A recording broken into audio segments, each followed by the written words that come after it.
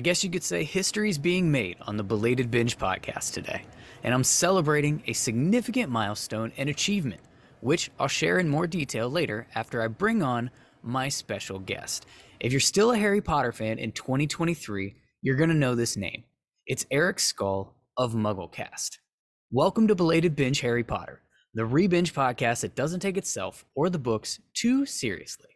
I'm Zach, your host, and today is part one of my conversation with Eric, where we're exploring the Potterhead fandom through the ages with one of the most prominent creators within it. So strap in for Harry Potter, A History. The Belated Binge Podcast. Before we jump in, spoilers, obviously. Language, probably. Shout out to Alex and Katie of the Bonus Binge Squad over on Patreon. Eric, please say hi and let people know you're not being held against your will. Hello. For those watching the video, I am not blinking excessively, which means that I am not being held against my free will. I think I said there wasn't a double negative in there. Hi, I'm Eric. It's a pleasure, Zach, to finally be a part of this show.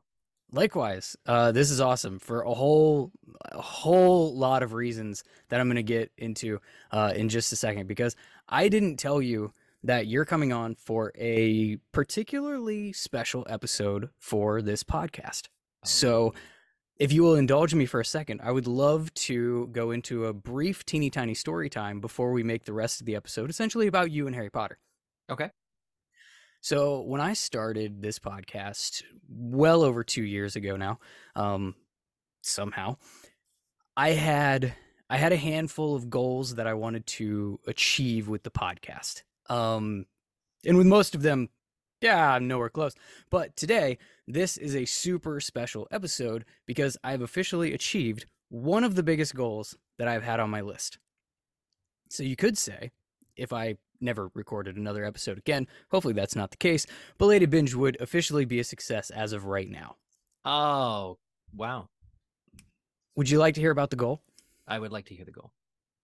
So before I ever posted an episode, became a creator in the space, I was a consumer of the space, and I made a pie in the sky, like, dream collaboration list of 3 guest targets of Potterless, Super Carlin Brothers, and MuggleCast.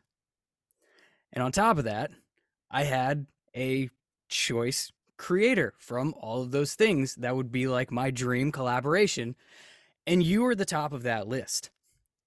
So Wow. the reason I didn't tell you that you were coming on for a major milestone episode of the podcast is you're kind of the milestone. So before we actually get started, I did want to say thank you for coming on. On the list of things that you've done in the fandom, this is going to mean nothing to you, but for me, it means a ton. False. So thank you. That is incredibly kind. That is so incredibly kind, and it means so much that you said that. And I am really, really happy to be. I was happy to come on. I was happy to be asked and invited on. I think it's awesome that what you're doing, what you said about being a consumer before being a creator, is 100% the way that I believe this all works. I've been wary over many years of like creative stagnation, of like, am I just consuming too much? Should I be creating more? And it's hard to kind of switch gears sometimes. And it's also hard to make something that's yours, that you can be passionate about, that you keep coming back to. And so all of that resonates. And yeah, I'm just incredibly thrilled that you've met one of your goals, and very humbled that one of them was just me having me on a show, because it's really easy. You could reach out anytime. Others can reach out anytime, and if I'm free, I will make it happen. But this that's very special. So thank you. No, thank you. This is awesome. And now I've sufficiently kissed your ass and made everyone involved uncomfortable. Let's talk a little bit about why. Like, let's start with like the elevator pitch. Your podcast is a literal legal adult at this point. How It is. how did you get to that, and like how are you still talking about Harry Potter for 18 years? It's a common question whenever we say we're still here. Actually, many people who originally listened and who happened to fall off over the years find us again on social or whatever, and are like, I'm one of them. you guys are still you fell off in the middle there somewhere? Well, so I found you all when I jumped into Harry Potter as a middle of my I think I was 25. Uh-huh. And I found you like immediately thereof. And so I listened for like 3 or 4 years, kind of didn't consume much for a couple, Mm-hmm. and then jumped back in Mm-hmm. and went back with you, and I'm like, they're still doing the thing. Still And doing the thing. um I think I even jumped back to some of the chapter by chapters that you had done like years prior, because you all went out of order the first time. And Yeah. it was audio quality in what, 2015 and whatnot was very different. Well, much better than 2005. That's true. I That's think true. originally we were on either USB headsets or old microphones that plugged into the audio ports instead of the USBs. You know, they weren't even high tech, or and because of that, Audacity would always crash. We'd lost episodes. There were many pitfalls along the way. But yeah, so the question was, how are we still finding things to talk about? Right. Yeah, it's crazy because for the majority of its lifespan, MuggleCast has been weekly. So there's also that, because the frequency of podcasts can vary. Now what I think is really awesome that people are doing is like seasons of their show. And so they'll do, a dedicated set of 12 or 15 or fewer episodes, and then they're off for like several months, because these days the podcasting sphere is so like robust too that people like won't leave you forever. If you go out of regularity, it's like, okay, I'll keep that on my subscribed list, and I have 50 other podcasts that I want to listen to. So it's like, okay, that's great. But no, we've pretty much kept up. I mean, except for a period of time in like I think 2013-ish, when we like ended the show we're like, yeah, everyone, we're going away, and I think it was like 270 episodes in. That really represented what we thought was a slowing down, and like Harry Potter was never over. We were like, we're never going to say never to return again, but we've exhausted all the content. That was the moment where we said, we have talked about everything Harry Potter wise. And it wasn't true in certain circumstances. We never had gone through, I think, books 5 and 6, which is why we did those more recently on chapter by chapter, when we sort of came back to doing that as a regular segment. There were some things we could have done, but all the movies had come out, all the books had come out. We had done years, 7 or 8 or more years of speculation, and it was just kind of a natural closing. So we ended the show, and within I think 2 weeks, the Fantastic Beasts movies were announced, as well as Cursed Child, an upcoming stage play on Broadway. And we had to do a quick about face. We were like, just kidding, we're back. So to answer your question, I think, in a less roundabout way, like, it ebbs and flows, and there is like, we changed the frequency when things got rough. So even though we've mostly been weekly, when we decided that we were coming back, it's not like we immediately could see Fantastic Beasts, right? It had just been announced. I didn't even think it was in more than like the first stages of production at the time. So while we were back regular, we were monthly, or less. I think there was actually a whole year where there were maybe fewer than 10 episodes of MuggleCast. Don't quote me, I could certainly look it up, but that was like the slow year. That was the year before we like, Cursed Child had been announced, but before we could see it, before we really knew much about it. And then when we started our Patreon in 2016, which again like coincided kind of with some of that getting back into things, it feels like we really have had no time off. But there was very much a difference in trying to produce a MuggleCast episode monthly versus trying to produce an episode weekly. And really, we've just always been guided by what part of the fandom are we engaging with. Are we looking to have on people do fan art, fanfic, wizard rock? There's still all these untapped, like, we've done episodes on each of those topics, but we haven't really done deep dives, and there's still that like possibility. So for the most part, We've been vibing with whatever movie was coming out. We've been vibing with general fandom news, because that's kind of like the origins of the MuggleCast. So we've managed, but something that gave us a boost recently when we did go back to doing chapter by chapter episodes was the fact that it had been 15 years since we first did them. And when we started the show, we were teenagers, and a teenager reads even young adult and children's books way differently than an adult does. And so the new and fresh perspective meant that even if we did go back through the same chapters, we would not be repeating ourselves, which I think is very important, because all of the episodes we've ever had are on our feed, and they're all still available if anybody wanted to like double up on chapter episodes, especially for the first 3 books. You could. And the MuggleCast website, it would be so interesting, but nobody has said that they've like done it. Like if you listen to, I think it's like episode 32 of MuggleCast, like 032, and now we're on 624. But 032 is when we started chapter by chapter, and I think it was with book 1. And if you go back to like episode like 580 or something was when we started book 1 again. It's like 15 years apart or more, of actually closer to 16 or 17 years apart, of like the same chapter from the same people but different perspectives. And it'd be like wild, but that's how we justify it, is that it's different enough. And so we're covering a lot of the same ground, but something about the Harry Potter books and why they were, I think, successful, and how they're in our minds always, is that every time you go back reading, even if it's only been a year since you last read that book, you find something new. It's complicated enough, it's detailed enough, it's resonating on a slightly different frequency each time you go through. And that the richness of the text means that it is something that you can do a podcast that's like literary analysis and never really run out of ideas or topics. Yeah, I think that's crazy. And I think I just realized that there's a gap in the Harry Potter content creation space that somebody should fill. Um, it is the reaction videos to the MuggleCast podcast episodes. And would you know that would be crazy. But also it existed when the podcast first started.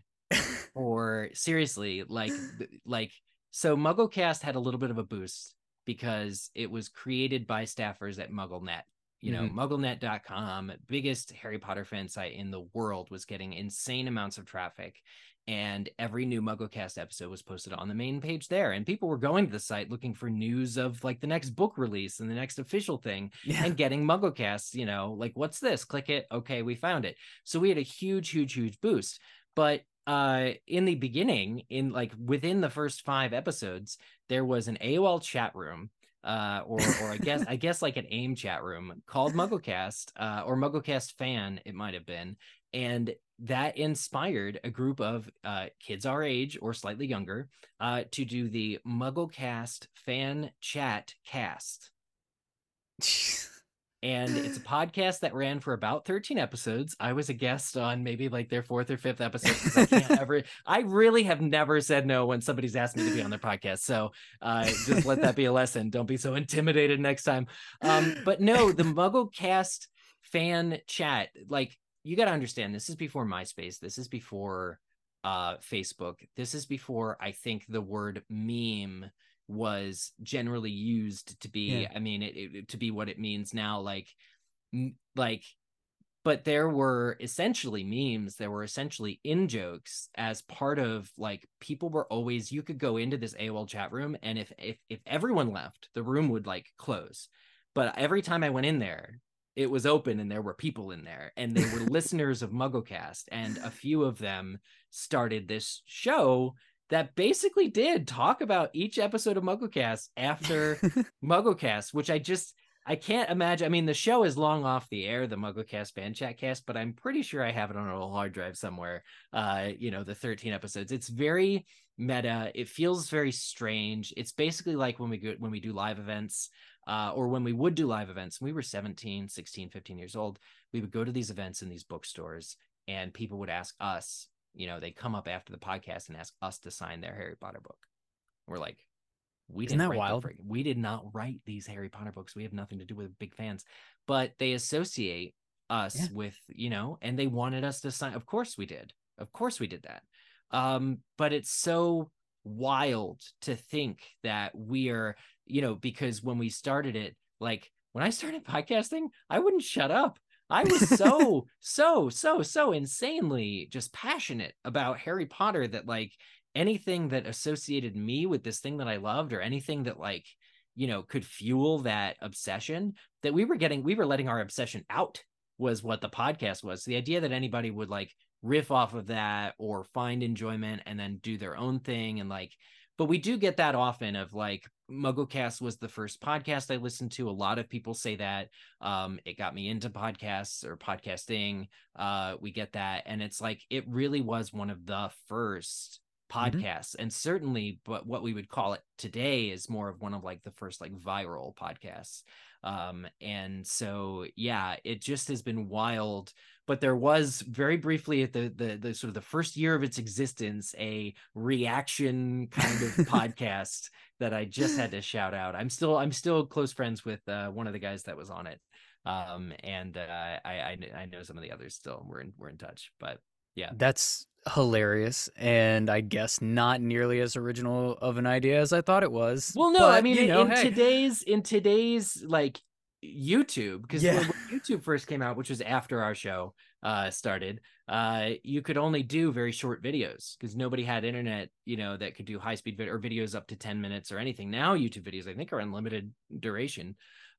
So the idea of a reaction show or something like what Will Wheaton does after shows, or like Talking Dead is a show that AMC does. Like now networks are doing like reaction shows to their own shows. And it's this crazy thing, but like, you're totally right that there is sort of an untapped market of like like a YouTuber or vlogger or somebody, if anybody wants to do that, that would be great. But most of the reason it hasn't existed is because we do take the time to involve audience feedback. We always have. We have always had Muggle Mail episodes where we dive into the Muggle mailbag. Our inboxes have always been open. And other ideas, like other segments like Chicken Soup for the MuggleCast, where people write in and tell us, what the podcast means and stuff, have always been a way to get your voice heard. So there hasn't been a huge need for immediate reaction things, unless a team really wanted to get together and do it, which would be real fun. But yeah, I'm certainly not calling for it. I'm imagining the reaction video of somebody with their head in the middle, and then the chapter by chapters on each side of their head, like play one, play the other, and just like how your opinions, how your everything has changed. Anyway, somebody do that. Somebody do that. It's not going to be me. I think I might have told you this in our in some of our DM conversation, but that was actually part of the, I guess it was almost like silent confirmation for me that this podcast could even exist. Because when I was thinking about what I've been wanting to do a podcast for a decade. Cool. I used to work in radio, and awesome. I don't anymore. And I kind of like just missed having a microphone in my face, I think is all it really was. But as I was trying to figure out like what in the world would that even look like, and I went through all of my just insane list of things that don't make sense together, but in my brain are all the things I like. And when I landed on this, like potentially the fan reaction, the literary analysis, the like rewatch, reread type of a I guess the podcast sphere, I was like, what would it be? And so I was like whittling down what books and shows and series and stuff like that. I kind of found the theme of like, I was super late to this, I was super late to this, I was super late to and it all started coming together. But I was like, what would I talk about with Harry Potter? There's like not an original thought to be had. Could I even say anything compelling about Harry Potter as some guy that read it when he was 25? Like at this point, why would it matter?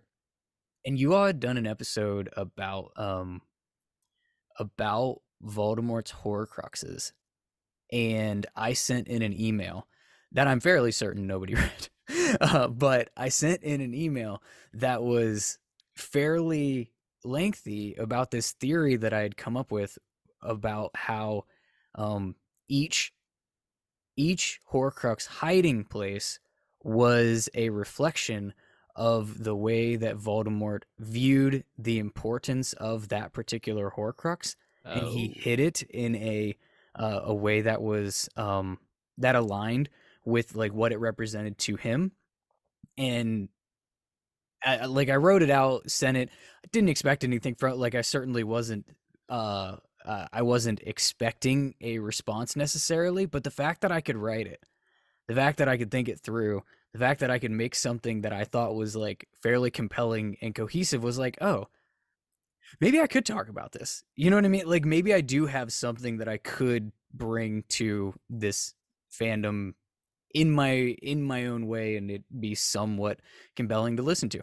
So it kind of was a very much a launching pad of in the pre-planning stages of this podcast being like, okay, Harry Potter can be on that list of things that you actually talk about.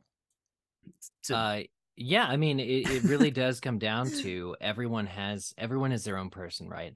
So everyone brings something valuable to the table, period. No two opinions, opinions can be aligned, but no two opinions are the same.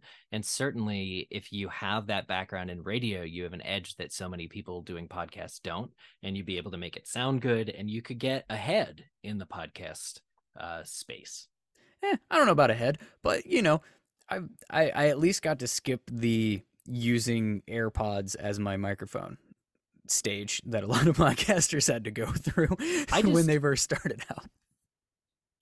I love this email. By the way, we have it, and I don't know if you found it. Yeah, I just looked it up, and and we had read it, and actually starred it.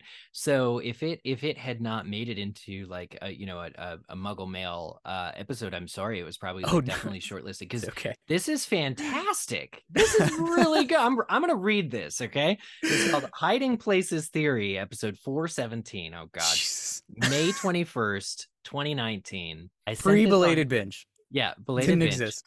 I sent this on Twitter first, but then realized you probably don't check it as often. That's true. We've always been awful about social media because we predate it. I hate social media so much. Yeah. On episode 417, you were talking about the Locket Horcrux and why it had the amount of protections that it did.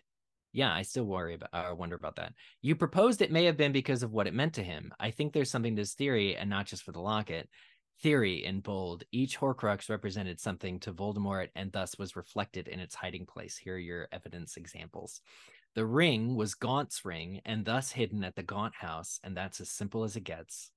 The locket was his mother's, who left him in the orphanage and thus hidden in the cave, which he violated to some degree other children at said orphanage.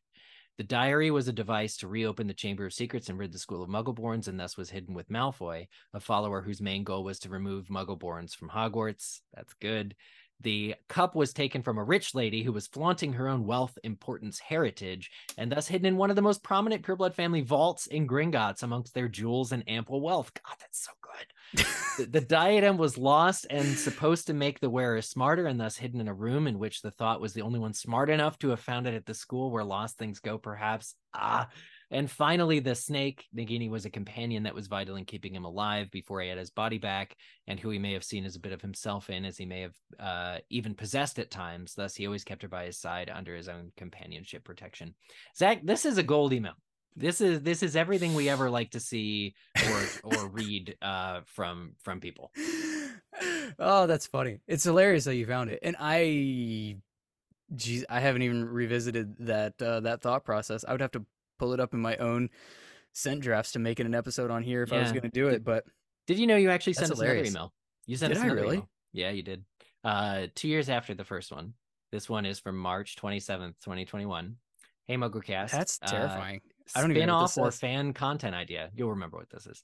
Had a quick idea for new content, official or unofficial. I know people don't love the career paths Canon and Cursed Child sent the trio down, but what about this? A crime drama TV series. Harry is an Auror solving crimes and mysteries, working with Hermione as she's working her way up the ministry, and maybe a plot point is convincing Ron to leave the joke shop and pursue his goal to become an Auror as well. There's 19 years post Deathly Hallows that could be explored, and plenty of life events along the way, from marriages, kids, promotions, not to mention dating a professional athlete. Hell yeah, Harry Ginny. All make good subplots while the episodes deal with solving cases, and we could end at the epilogue and give viewers the option of pretending Cursed Child doesn't exist. Love me a good crime drama. Thanks, Zach. I do remember that now. That's funny. So I'm officially the fanboy. I was not blowing smoke up your ass. That is legit. Yeah, That's you funny emailed though. us. Yeah, and even though we did not reply, which I am sorry about, Oh, we did get it. Both emails had been read, and so whoever was managing, we really did. Usually, we like to take the time to reply or include them in Muggle Mail, but we don't get to every single one. of course you don't. Why would you? And that's actually what I brought you on the podcast for. Was literally to just berate you about why didn't you read my emails over the past Oh, great. couple of Well, yeah, I years? think Oh, I jeez. fixed that. I solved that. Hopefully, it's not too little, too late. Oh, that's so funny. Oh my gosh. All right. So the main reason I actually did, the main discussion I did want to have with you, and you alluded to this earlier before we got on the side quest of my sent folder, um, is you have been a part of this fandom since day one. You all have chronicled the fandom essentially since day one, at least since day one of audio content format be existing. Um, you are perhaps the perfect person to go through essentially the fandom as it has aged because you've been a prominent figure in it since day one. So let's start from like the literally the beginning. What was this fandom when you got in initially? Yeah, yeah. There's parts of it I don't know, which I will say right up front. In fact, it's a real disclaimer here because there were a few years, but anecdotally and through other coverage that I have seen and read, there's a few early documentaries I'll talk about as well that kind of fill in the gaps about sort of what the fandom was early like. But Harry Potter and kind of why it is so unique, I think, to your point of very few other franchises have the same longevity and the same kind of capturing the world's attention that Harry Potter did. I mean, Harry Potter may be unique in what it was, while there are other major properties like Doctor Who, Star Wars, Star Trek, that have come out over the years, there's nothing quite like Harry Potter. There's nothing quite like the way No. that it inspired children to read books, especially when, the topic of conversation among inner literary circles was how nobody is reading books anymore, with the advent of the internet. And there was this fear that kids would not read books. They wouldn't sit to read a book. Either the internet or TV was getting too crazy. This was the same kind of era in the late 90s, early 2000s that blamed like the Columbine shooting on video games. People were really concerned about new media replacing old media. And, I've got to say, 20 odd years later, thank God that didn't happen. I'm glad we still have sort of a publishing industry for Books still exist. hard print books are still in existence for now, which is great. Print media went out of the way. There's no newspapers anymore, kind of. But I work in advertising, man. it's a real Everything problem. has changed. Yeah. But I think right around the time that the books were published, which is for listeners, 1997 in the UK was the first book. 1998 was the first book in the US, and the second book in the UK. So from 97, 98 onward, Harry Potter was well received among literary circles. Basically, the first people that ever read Harry Potter were children that had an aunt or an uncle or a parent that either worked in education, worked at bookstores where the books were being sold, or had heard about it through kind of word of mouth means. And this is so many people that we have heard from too have said, like, my kindergarten teacher read it to us, but you got to think like that. And that's some of those are Americans. So already my earliest touchstone here of like what fandom might have been like comes a few years in, because by the time a US school teacher reads the book to her class, so much has had to have happened to like get the book there and get the book to the US and get the, so suffice to say, I don't know the earliest stuff. And I myself became a Harry Potter fan after the first movie came out in 2001. And by that point, there had been 4 books released, actually 6 books, because J.K. Rowling did Quidditch Through the Ages and the original Fantastic Beasts and Where to Find Them books for charity, as like the school books in Harry's world. But those were done also, I think, released in 2000. So J.K. Rowling was quite world known by the time and so the fandom existed. So, but how it sort of coincided with the internet really begins the journey of the story that I can tell, which is the fan sites. And in 1999, Emerson Sparks, a teenager, homeschooled teenager from LaPorte, Indiana, started a site that would be MuggleNet.com. And there's a lot of you can debate like what made MuggleNet popular, what made MuggleNet, what made it the in a few short years the most trafficked site on the web for Harry Potter fans. And if I had to guess, I would still say it was the name. It's a catchy name. It's a good one. The fact that you capitalize the N, although people still have trouble with that. And then it wasn't muggle.net, mugglenet.com, is kind of something weird and funny and quirky.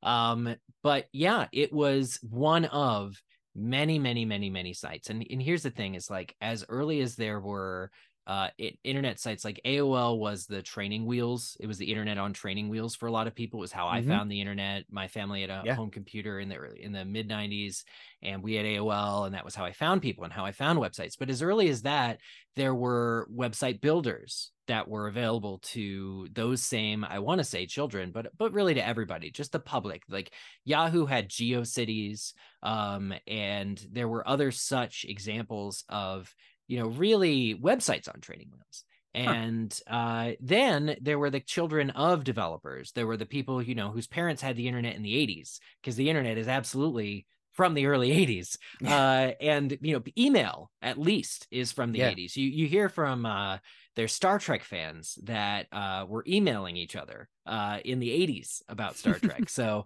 that's just the craziest thing to really think about, because the, AOL was like, for me, my end, but also the explosion of like America is online at that time. So the ease by which you could start your own website with little coding experience, or in the case of like Emerson, his dad was very business savvy, and so he had a leg up, and he himself was very interested in like starting a business and running like something like a website that got so much traffic and was very early on supported by like ads and things, like was right up his alley. And it was always going to be somebody like Emerson that started like the thing that became crazy. But the other thing is that the demand was there. The demand was there for a place, because the internet is where you go to share your interests. This is the internet is a much wider net to cast than anywhere else. Your local library is a great place to start, but if you want to meet people in different states, in different countries, even, you go to the internet, you search AOL chat rooms, you look for a Harry Potter, chat created by users, and click it and say, what do you talk about? I don't know. But, back then it was IRC chats and other things. It wasn't even anything we would recognize today as being I guess it's kind of similar to like Discord now. But yeah, so early on, all I know is that there were, for a few years, we're talking 99, early 2000, there was a huge boom in Harry Potter fan sites. And at the same time, fan fiction was being written and shared. And fan fiction is not new to Harry Potter. In fact, that is largely credited with things like Star Trek in the 1960s. But it was a natural kind of output of people who read this story that resonates with them, and the story lives rent-free in their brain. And so creative type people began creating the first fandom content, fan fiction, fan art, if you're artistically minded, Why not draw Harry and his friends? Why not share that on the internet? And that was possible. That was a great way to get noticed on, I think it was probably too early for like DeviantArt, but LiveJournal and some other early sites like that hosted art. You could get well known for doing Harry Potter art even back then, well before Instagram. And another example of early fandom is Wizard Rock, which comes about in the early 2000s. But and I have more citations for that. But essentially, Harry Potter fans were congregating in the earliest 2000s, late 90s, on these Harry Potter fan sites. And the interesting thing that not a lot of people know is that Warner Brothers panicked. And J.K. Rowling's people panicked because it's all about that intellectual property, that IP. So what happens is fans who love the books and want to talk about things like, say, name origins, for instance, which is like the people who had clued in to the fact that Remus Lupin is Latin for Wolfie McWolferson, wanted to talk about it. And so they'd publish whole excerpts of the books, in order to spark discussion and be like, this means this means that, kind of a thing. And even if you didn't do that, even if you didn't post large sections of the book, engaging with the content didn't mean the same thing to the rights holders back then. They were afraid of appropriation. They were protective of their new cash cow, because again, for 3 years, nothing has made them as much money in the entire publishing industry as Harry Potter. Even back then, it was so money making and so revolutionary. And the promise of 7 books coming was just absolutely insane. Like the idea that there's going to be 4 more, like so many opportunities to, line the pockets. So Harry Potter fan sites were sent cease and desists. We're talking children, 12 and 13 and 14 and 15-year-olds getting official, not made up, cease and desist from Warner Brothers saying you must cease the operation of your online website or face legal action. And yet they still exist. Well, that's not the sites, but like that's a really, if that happened tomorrow for a fandom, call it Harry Potter over here in a completely different genre, if that happened, that fandom would be like, all right, screw you guys, I am going home. And they would stop. They just wouldn't, they would essentially cancel they would cancel Warner Brothers. They would cancel the series. They wouldn't buy another book. Like, it would be mass chaos. But these, they continued to be fans, even though the, powers that be of that thing that they're such a fan of just basically told them to shove it. Well, not all did remain fans. Not all could keep the operation up. What eventually happened is real lawyers who were sympathetic to the fans stepped in. Because the issue mostly at play, and this is an issue that we still face today, is copyright infringement and fair use. What constitutes in the US, and I just realized, I just learned recently that this concept of fair use and this concept of copyright protection under parody law is extremely unique in the US. It is not the same everywhere. It's not the same in the UK at all. The reason we have many beloved Harry Potter things, such as a Harry Potter musical and Puffs the Play, which, was in New York for a few years in 2017 and more, and now is touring nationwide. The reason that a lot of those beloved properties exist is strictly because the same law that is still a thorn in Warner Brothers' side. So what ended up happening was eventually enough kids were traumatized and asking questions, and some of them did have to shutter. If you get an official threatening letter from the rights holder of this book you like, how insane is that? And to be clear, Scholastic and Bloomsbury and J.K. Rowling owned the rights, but but Warner Brothers got involved early on because they had optioned the films, and so there's also like toys and merchandise and like all that other stuff. So I don't know if it was Warner Brothers specifically that sent the C&Ds to the websites, but I think it probably was. And if you get this official looking email and you're 13, you don't want to go to jail. No, you're shutting down the site. No, you're shutting it down. You're closing Yeah. it. So some of those early sites that were on like GeoCities and fan pages and like early progenitors to like Squarespace and Zanga and stuff like had to be shut down. And then the ones that weren't were the people that not necessarily could even like defend themselves in court of law, but asked follow-up questions. And so there's a woman who's a fandom lawyer called Heidi Tandy, and she'd be able to tell you the whole story. But she started off at God, what was the fanfiction.net, or I think there was an earlier website than even fanfiction.net, I think, that housed and hosted Harry Potter fanfiction. And her discipline was being a lawyer, and she has throughout the years really shepherded these talks and actually been in court on both sides of the aisle about this issue of fair use. What ended up happening with the websites, just to keep things in sort of a chronological perspective, was that it became a battle that Warner Brothers changed their minds on.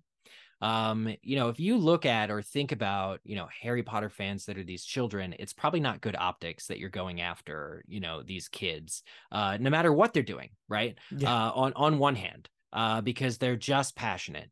But what ended up happening, certainly by the time we started our podcast in 2005, Harry Potter fan sites were actually in no small way keeping the fandom alive, because they had become homes away from home of discussion, hotbeds of discussion of the books, of the series, entire basically shrines. Every Harry Potter fan site was a shrine to that intellectual property, to that work, and kept the buzz going. There are 3 years between books, and that's a lot of time for busy people who are growing and schooling to forget about Harry Potter. Not that that would necessarily ever happen, but I think that the level of engagement that Harry Potter fans had with the source material is largely due to not just MuggleNet, but all fan sites, all of the content creators that quickly were in that space,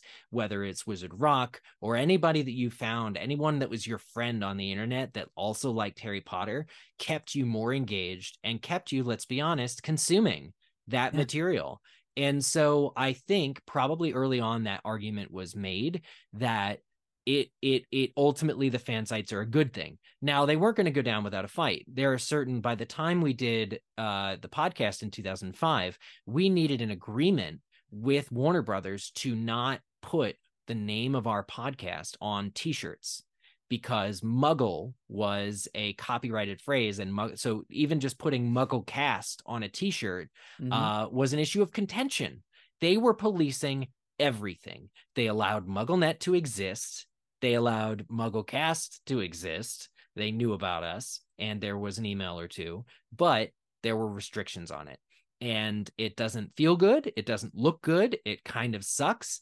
But, this is kind of the environment that existed back then, because also many laws that are here today hadn't been written yet surrounding copyright, surrounding fair use. So again, on YouTube now, partly because YouTube videos can be like 30, whatever long. If you have copyrighted content, like clips from a movie on YouTube as part of your discussion reaction kind of video that you want to do, you can do that. You can just post the video. Everybody download the video, you insert the clips that you want, along with clips of your face on webcam, right? You can do that. That is legal now because it's commentary. It's copyright and fair use and commentary. It's transformative works is the phrase to Google. And that's allowed because there's been enough legal precedent now at this point. The people who do supercuts of like every time Snape was funny or every time Harry made a funny face. Those supercuts, also no individual commentary directly. You don't see anybody on their webcam talking about it, but the supercuts and fan videos, and Tumblr was doing this too with GIF sets, like that all still falls now under the legal, totally available category of, you know, transformative and fair use. And so the law had to catch up with how children were using the internet, is basically the main like 5 or 6 years of like way of viewing the earliest part of the fandom, because that was all going on while MuggleNet was growing in popularity, while the podcasts were starting. That was still very much that era. And Wizard Rock is going to be like my first big citation here. There's a documentary called We Are Wizards. And have you ever seen this, by the way? I haven't, no. Okay, it's hard to find. I'm checking it. It was listed on Amazon, but it's not on Amazon. It was listed on Vudu, but it's not on Vudu. But it was released in 2008. It's an hour and 18 minutes from let's see, Josh Corey is the director, Koury, and essentially it's a story about the first Wizard Rockers, and that, you know, they can track, they know who it was, Harry and the Potters and Draco and the Malfoys, two bands that didn't know each other, that started more or less simultaneously. I think Harry and the Potters was in the Boston area, if I'm not mistaken. But it's a story about the first Wizard Rockers, but I think it also leans into a little bit of the first people that like parents and children that go and see these types of events. And I think that's the documentary where it also talked about like the legal struggles of fan sites and cease and desist. And I think it interviews some of them. I could be wrong, because it is mostly focused on the Wizard Rock, but you do get an early peek into the fandom from a outsider's perspective, from a fan's perspective, in that documentary. So it's worth tracking down somehow. Again, called We Are Wizards. But that's 2008. So that's still a few years after, you know, the fact here is like when it was happening. A lot of it was we didn't know what was happening. A lot, we can't quantify it. You know, our podcast was growing. I have theories about why, but like the first part of the fandom was really, you know, the Wild West of the internet, sort of taming the Wild West of the internet and coming together and finding what kind of content within the fandom you would consume.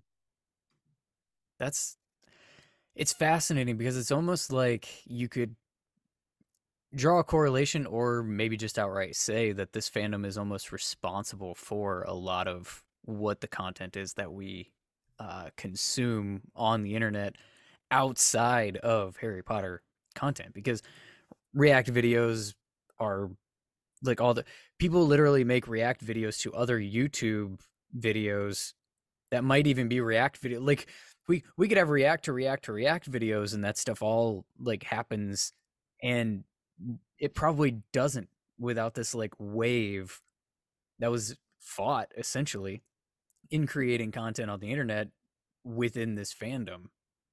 It may not have been the only fandom doing it, but like, right. Yeah. We didn't invent fan art, but a specific notable case of art copyright infringement that was settled or you know became law may actually affect the how the entire landscape is these days. I think there's going to be more examples of that than we can possibly track, to be honest. Sure. Or the other side of it is, even if it's not like what's legally available now, because people in their lives have had Harry Potter, you get a whole lot else that exists. And some of that's like it changed publishing. So the New York Times didn't track the children's literature on a separate or young adult. They didn't track sales for children separately from adult books. And Harry Potter changed that, because Harry Potter was at the top of the New York Times bestseller list for flipping years.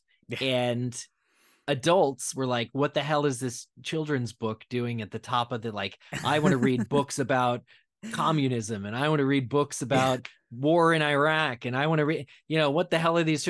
So to solve it, New York Times literally had to publish a second list that was just the bestsellers in young adult fiction. So now there's two lists or more little things like that. that Yeah. I know Harry Potter started and was responsible for. But now it makes perfect sense to have a New York Times separate young adult list to track, because young adult fiction has absolutely exploded and Yeah. fantasy is back, baby. And all of it, like, really, if you think about the books that the publishing industry has heralded as, quote, the next Harry Potter, started with like Twilight and the Hunger Games and all that stuff, their success, their ability to be marketed, and their ability to be even greenlit from the publisher is largely because there was that demand, and publishers were looking for the next big Harry Potter. Publishers, especially Yeah. that weren't Scholastic or Bloomsbury, were looking for what their book series that was going to go viral was. And so Harry Potter, like so many of what's common today, really does have DNA and the fingerprints of Harry Potter on it, having very little to do with necessarily with the author that wrote it. To her credit, J.K. Rowling wrote a story that was timeless, hopeful, humanist, complex, and funny. Yeah. And it was the right blend of genres, and it was the right blend of established sort of fantasy lore, Mhm. and packaged in a way that was and felt new to people. And it introduced a lot of kids not just to reading, which is the remarkable feat in and of itself, Yeah. because I didn't read Oh, before. I still don't read. Right, right. But Harry Potter's the exception for a lot of Yeah. kids, and other people it sparked writing careers, or famous fantasy authors now are crediting the Harry Potter books with inspiring them to write, or in some cases Harry Potter fan fiction became changed and made into big best-selling books in and of itself. I think or Twilight fan fiction, I'm thinking 50 Shades of Grey might have originally been Twilight fan fiction, I want to say. I think I heard that. Yeah. Yeah, like Edward and Bella are stand-ins for Christian and whatever her name is. I haven't read or seen I the have books, no but clue.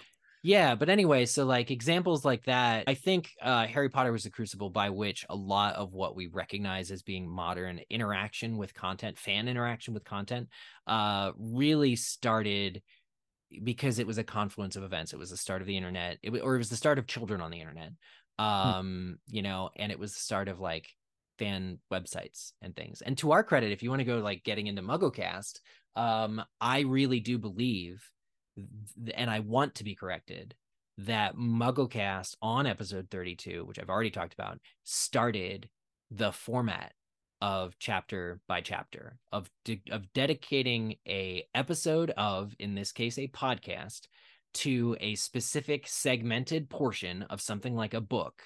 Hmm. I think we were first, and I because it probably existed in written form, reactions to things like Arthur Conan Doyle's Sherlock Holmes segments. That must have surely been kind of a thing that you can think of.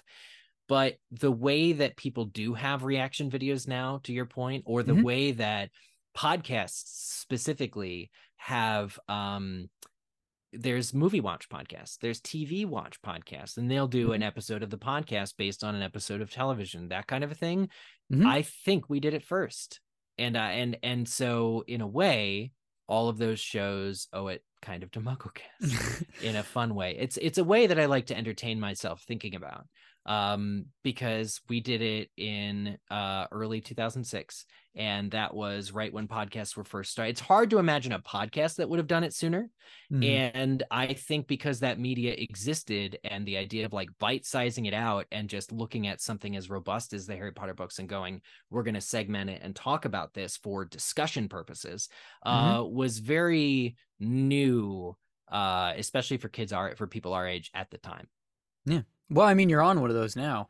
And so I guess I owe another thank you to MuggleCat, not just for showing up, but for actually creating the whole concept. Certainly as a podcast, I think that's fair to take credit for. And then because we predate YouTube, every YouTube video that's ever been is thanks to MuggleCast as well. There you go. There you go. Yeah, Every single YouTube video that has every ever single been. one. Every Yeah, single one.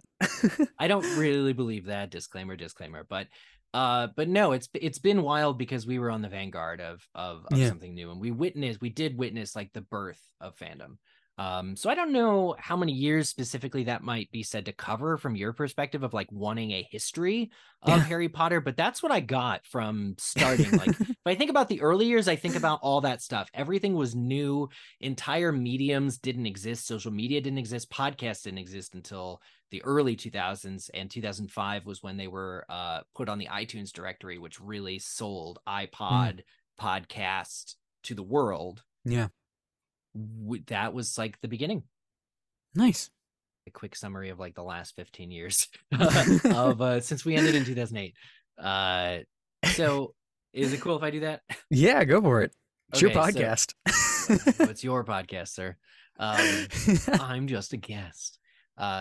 So if we can speeding things up a little bit, going from like 2008 when We Are Wizards happened, and the early days of Harry Potter. Oh, fan conventions is another thing. Get Oh me my on gosh. again to talk for hours about Harry Potter conventions. Dude, it's it's an open door. There's no lock. I'll give you the passcode to my front door. We can do Okay. this anytime. All right. Where do you live? Where Yeah, exactly. Yeah. So anyway, fan conventions, yeah, the meeting places, including the Wizarding World of Harry Potter theme park that happened. There began to be spaces, both digital and physical, where fans would gather, meet. When the books were still coming out, there were midnight release parties. When the movies were out, there were midnight release parties. People driving by, spoiling it from the windows of cars. Yeah. That guy. But yeah, so it went pretty much the way that we're more familiar with interacting with content and media now. Where fan conventions, Comic Cons are a thing, and that all kind of also got its origin there. And as far as the podcast, I talked about how we stopped roughly around like 2014, 2015 era. But the first 100 episodes of MuggleCast took place before the last book came out. So the first 100 episodes, and it's an even number, like episode 100 was literally the show why in not? which we got the 7th book on episode 100. And it was speculation. What is going to happen? We did do some chapter by chapter in there, but most of it, like the whole context is we had just read book 6 and it came out. And so the 2 years between book 6 and book 7 are encapsulated, frozen in time capsule of the first 100 episodes of MuggleCast. And then for the next couple of years, the movies were still coming out. We were still reporting the news of like new trailer and let's go through it and that kind of a thing. And talk about like trailer dissection episodes and things like that. Some of the first episodes to do that, I'm sure, were MuggleCasts. So kind of fast forwarding, there have been a few, like I said, legal challenges over the years, and Harry Potter has not died down at all. There's more content than ever. Although I would argue subpar content with the play and unfortunately the overall direction of the movies, which I know you talked about with Juliana. Yeah, those movies. Yeah, man, I wanted to love those movies. I know, me too. The first one I think is flawless, actually. You may not feel that way, but I loved it. I had very, very little to complain about with the first movie.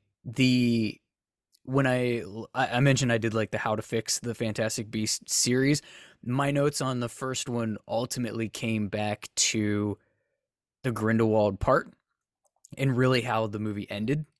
So it wasn't really about the movie itself, it was the ending of the movie. Yeah. That was my big issue. I think, and I don't want to rehash everything, but I think that it would have been a much more powerful ending and a much more powerful villain character if Percival Graves was just Grindelwald and he had manipulated his way to a point of like prominence within the US wizarding government. He was just that manipulative, that charismatic, that like convincing, and it wasn't a body swap, transfiguration, polyjuice stand-in, regurgitation of something we've already seen. Like, how much more terrifying is he if he can get to that level of power in the US just by going undercover? Fair. As himself. For sure. But for sure. And it's I think the in general too, the Fantastic Beasts sequels make the first one look worse. In yeah, they kind of do. in certain ways, because I think in the end the balancing act that was not well done of Newt stuff versus Grindelwald stuff Yeah. ends up getting so, careens off a cliff and tanks. Yeah. So even though Grindelwald is only at the end of the first film in that little last bit, and it's like, wait, what is going on right now? Yeah. The whole film, you can feel it like a weight that's Yeah. sinking the whole rest of the franchise. So anyway, Anyway. when there this is all to say, when there was new stuff happening, there were podcasts about it. Yeah. There were reaction videos that we did not do that were about it. And the whole world has seen has had Cursed Child play near them. Which okay. And Did you saw it, right? You saw the play? it's worth seeing. It's worth seeing.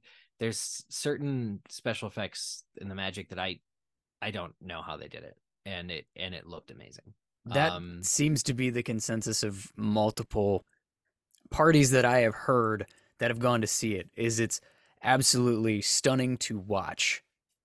I haven't seen it. I've read it, and it's hot garbage, horse shit to read. I hope it's amazing to watch.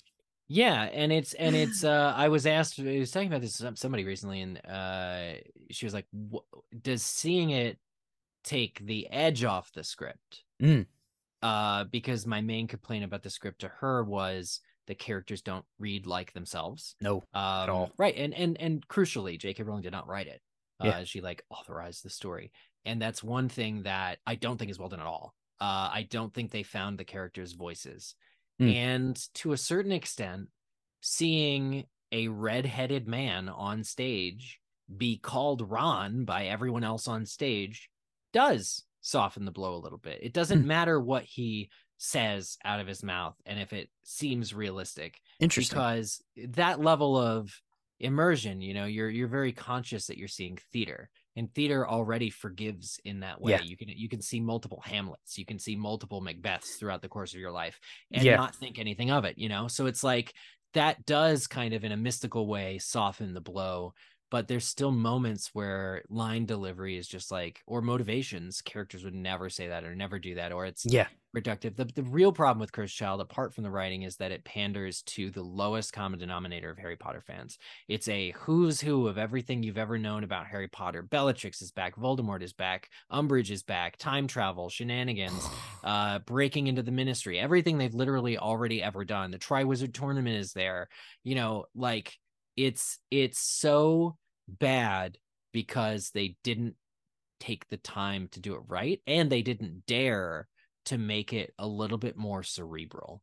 I think the weirdest thing about Cursed Child is when it initially was announced, we're talking the thing that brought MuggleCast back on episode 270, the initial summary was something having nothing to do with Harry Potter's son getting involved in timey-wimey shenanigans and actually bringing Voldemort back and meeting his daughter. It was actually instead about Harry's relationship with his son, and kind of a very much more, if you read the initial summary that came out, it seemed that it would actually have very low production value. It seems like it would be a play that you could do for $6,000 off Broadway somewhere. Like, it really seemed like it would be this amazing character study of this boy that had been through war, that had no direction of how to parent because he himself was an orphan. And I would watch the shit out of that.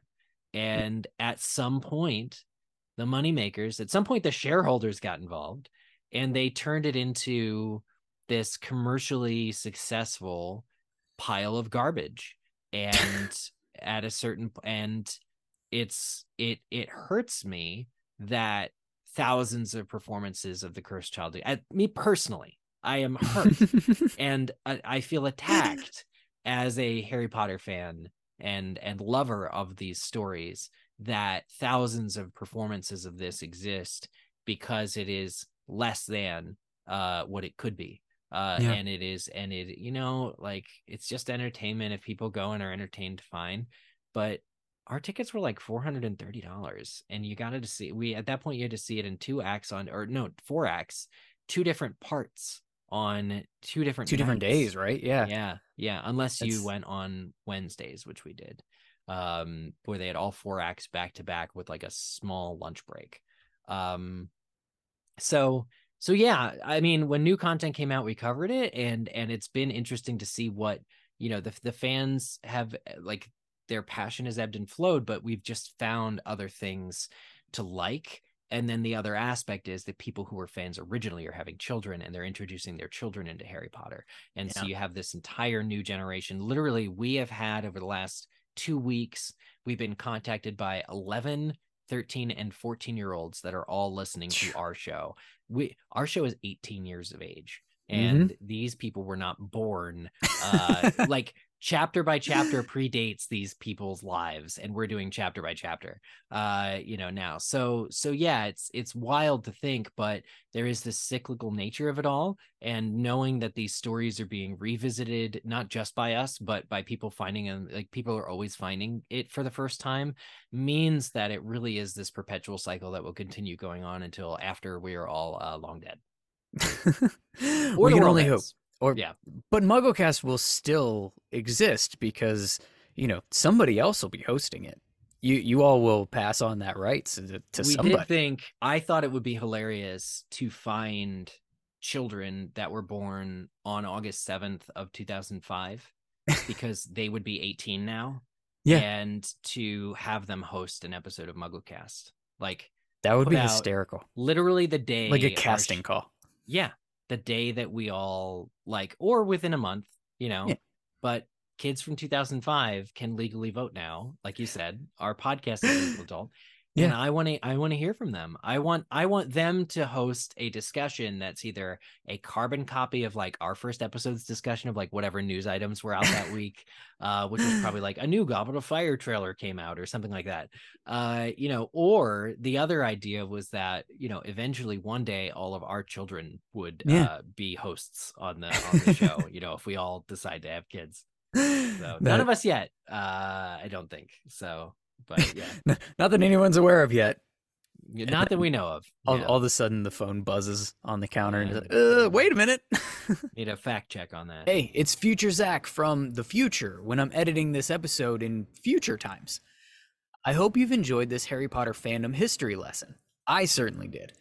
Eric was so generous with his time, and we had such a great discussion when recording. I didn't want to cut anything just to make it shorter. So I'll be sharing part 2 of this conversation as we explore different aspects of the fandom as it relates to favorite characters, divisive topics, the Marauders, and some characters who were done super dirty in the books. That'll be next week's episode on the feed. In the meantime, make sure you check out Eric on MuggleCast and his personal podcast, Thank You for Spieling.